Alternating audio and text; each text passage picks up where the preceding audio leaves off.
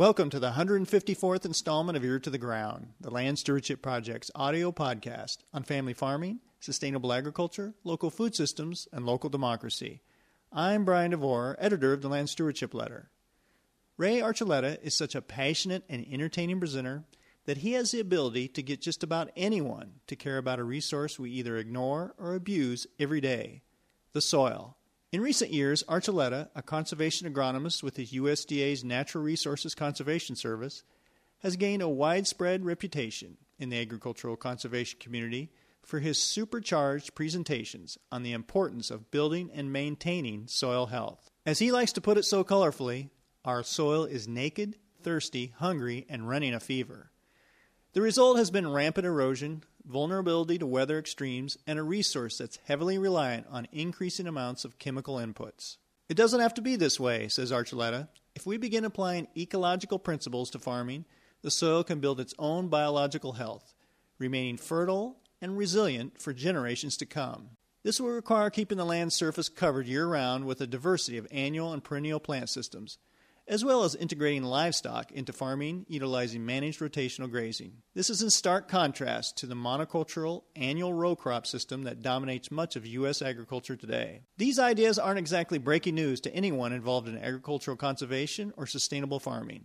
What makes Archuleta's message special is that he's able to pass along his passion for soil health to a wide array of audiences, from school kids and teachers to scientists, environmentalists, and policymakers. Perhaps most importantly, Archuleta has been successful in taking his soil health message to those people who are out there working the land every day, farmers.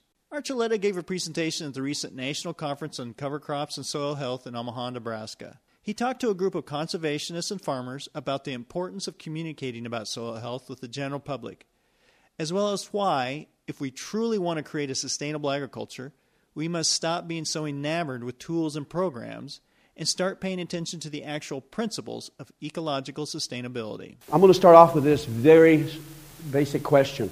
Folks, I know we have farmers in here. We have all kinds of people in different fields. But I want to ask you this very basic question to start off. How many of you in your grade school, your high school, either was a parent, a grandparent, somebody or a teacher or a professor, when you were dealing with going out in the natural system, doing a walk or doing anything you've done in your whole life, and you come in context to this, how many of you have had somebody mentor you and say, you know what, have you seen how beautiful this natural system? How many have been told the way we should really farm is that we should farm in nature's image? We should work with it, we should collaborate with it, we should nurture it, we should synergize with it, not to spray it to death, not to till it to death, not to genetically modify it to death, but to understand it. Has anybody in your life has exposed you to that early in your life? Please raise your hand. When I go all over the country, do you know that less than 0.000% raise their hand? They talked about today how we are going to promote cover crops for 20 million acres. Folks, we have a whole society that's completely disconnected from the land. How are we going to promote covers if we do not have the understanding why we do the covers? Farmers, once they have the understanding, they will find a way to make it work because they understand. That's what this is about. And I get frustrated because we talk, well, we need more research. Really? We've had covers since the Roman times, ladies and gentlemen. There has been research. We have so much research, you almost get tired of looking at it. We're going to talk about the principles today that we will learn that will change the way we do business. And so let's start off with the principles that we talked about. Ladies and gentlemen, if we're going to change this planet, and it's not just the country, but the planet, we have to facilitate understanding. And these are the principles that I'm talking about. There are many methods. There are many. It is principles that I want us to learn. I can do it with the principles that I have learned from the natural ecosystem and a shovel. I don't need complex models. I have to be an observer, willing to do critical thinking. This quote touches it very nicely. It is about principles. It is the principles. And I'm going to show you how farmers have applied this and watching the video, applied the principles and changed their operation. But here is the key if we're going to change our country. and be sustainable and the planet. It's right here. This is the problem, not the tools. Cover crops is a tool. I'm not about tools. No-till is a tool. I'm here about understanding, ladies and gentlemen, then how to use the tool properly in its context. It's about this. And how we're going to do it through education, through these demonstrations we're going to talk about. This is what I'm about. Look how we've had tools for many years. Don't you think we had covers back in the 30s? In fact, that was the first thing that was cost-shared in NRCS in the 30s. Covers. Jefferson and George Washington were lamenting how people weren't covering the land and they were using too much monocultures back 300 years ago. We've had this tool for a long, long time. In fact, that's the only way you could farm is with covers. I have said many times, I can farm without fertilizer. I can farm without herbicides. But I cannot farm without a living plant. Because that's what feeds the system. Enamored with tools, enamored with programs. We can't do that anymore. Ladies and gentlemen, our context is globally and nationally as we have degraded soils and degraded resources globally. It's not just our country. It's everywhere. If we're going to address our climatic issues, we have to heal our soils. They're connected. Here is a really interesting article. It was written by Dr. Milton Eisenhower, president of KSU, 1948. It was given in this publication. He says at that time, back in 48, they were spending $1 and they were only getting 10 cents of conservation for every dollar they spent. And what was the attitude that he put out there? He says, it's our attitude. It's the way we think about the resource. We don't value it as a society. I make an argument, we need to take this soil health movement to the general public. This should be taught to grade school kids, junior high, to the whole planet. Because I was asked years ago, who should learn about soil health? And I told the Chief White, everybody. It should be part of our curriculum, connecting our people back to the land. You know what's the easiest way to connect people back? Grow a garden. And here's the other problem. Programs. Back then, we were trying to give it with money, to fix the problem with money. We'll never fix the problem. Here are the principles that we have learned. Where do we pick up these principles? The first one, cover the soil, grow in a living root 24/7. Synergize with diversity. Integrate animals. But here's the thing that I want us to think about. Understand our context. Our farm and ranch was hewn out of the natural ecosystem. It hasn't changed. It hasn't changed. We need to understand our social and ecological context. Very, very critical. See, because I know when I get up in the morning, I am 99% of my problem. So once I have proper context, I'm ready to go. So if I have it's the way I look at things, ladies and gentlemen. 8 years ago, I changed the way I look at the system. I went to school for 8 years in the university, and I walked away with a very reductionist thought process. It did not help me. My thought process now is wholes. See, nature in her patterns, holistic, and it's not a hippie word. Hippies didn't come up with that word. Great scientists, they understood that nature works in wholes and patterns. This is what we're talking about, ladies and gentlemen.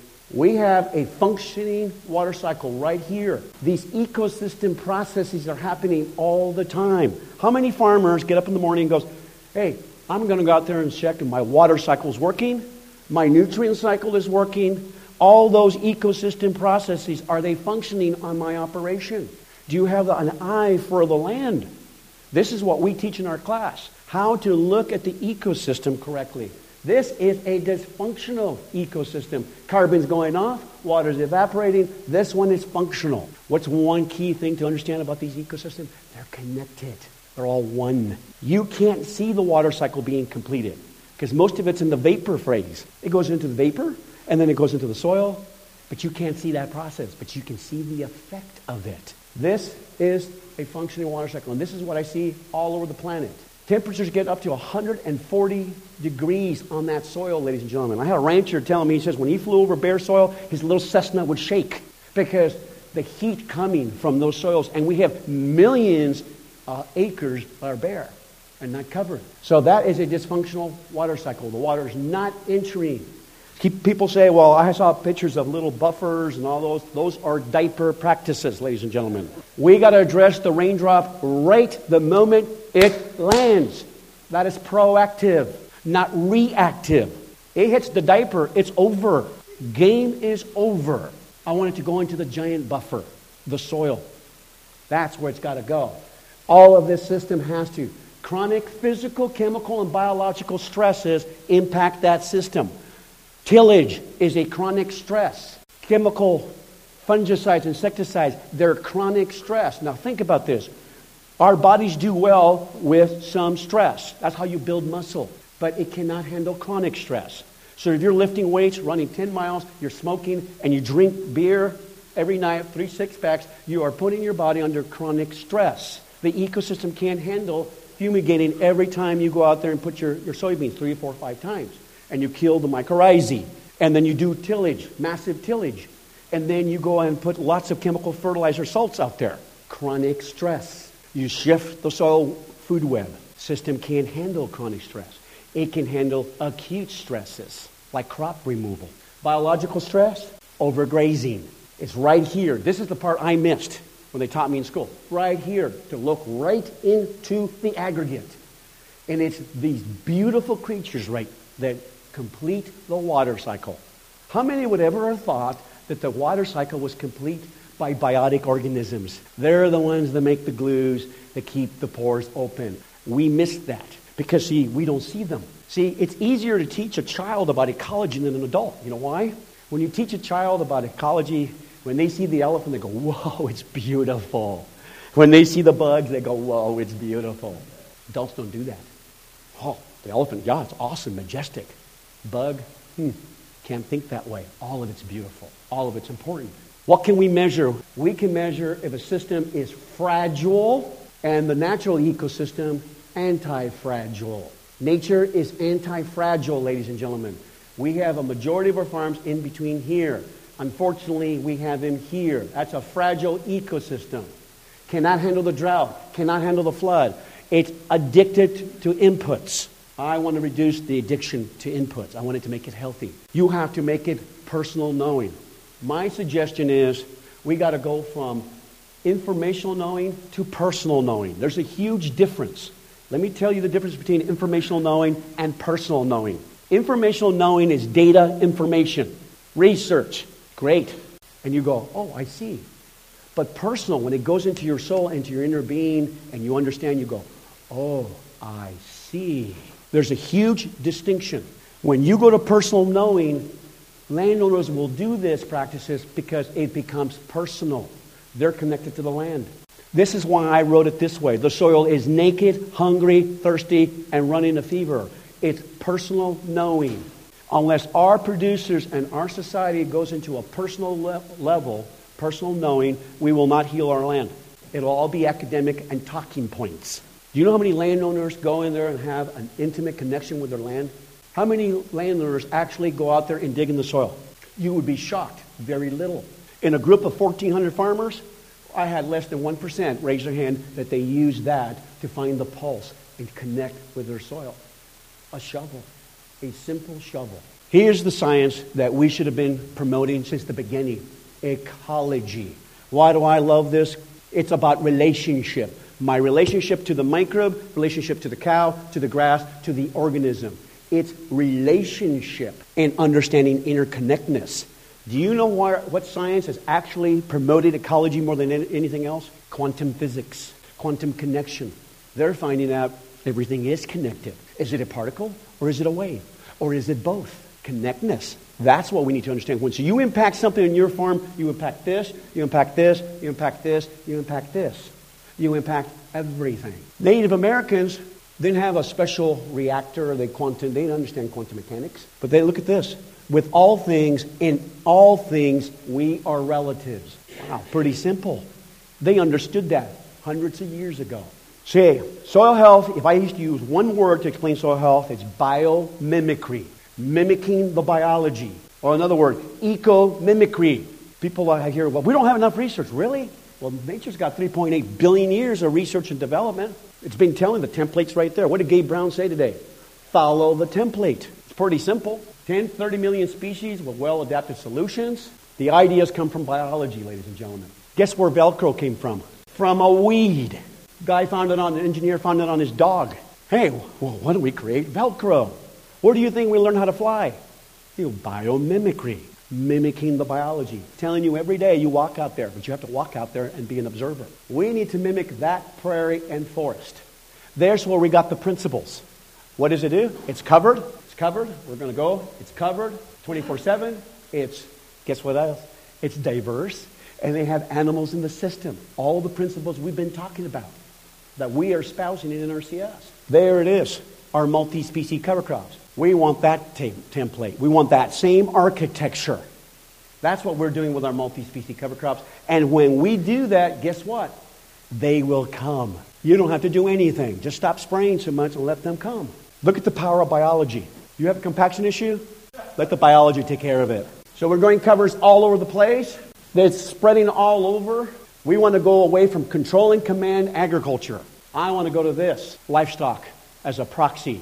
Mimic it. Look at the biology doing its business. And look how, this is Gabe. That's the proxy I want to see, like buffalo. It's simple. Follow the buffalo.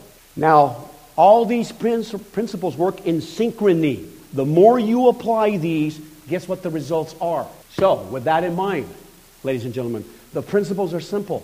Cover it 24/7, emulate the nature, integrate animals into the system, cover it 24/7. Food, habitat. Food, habitat.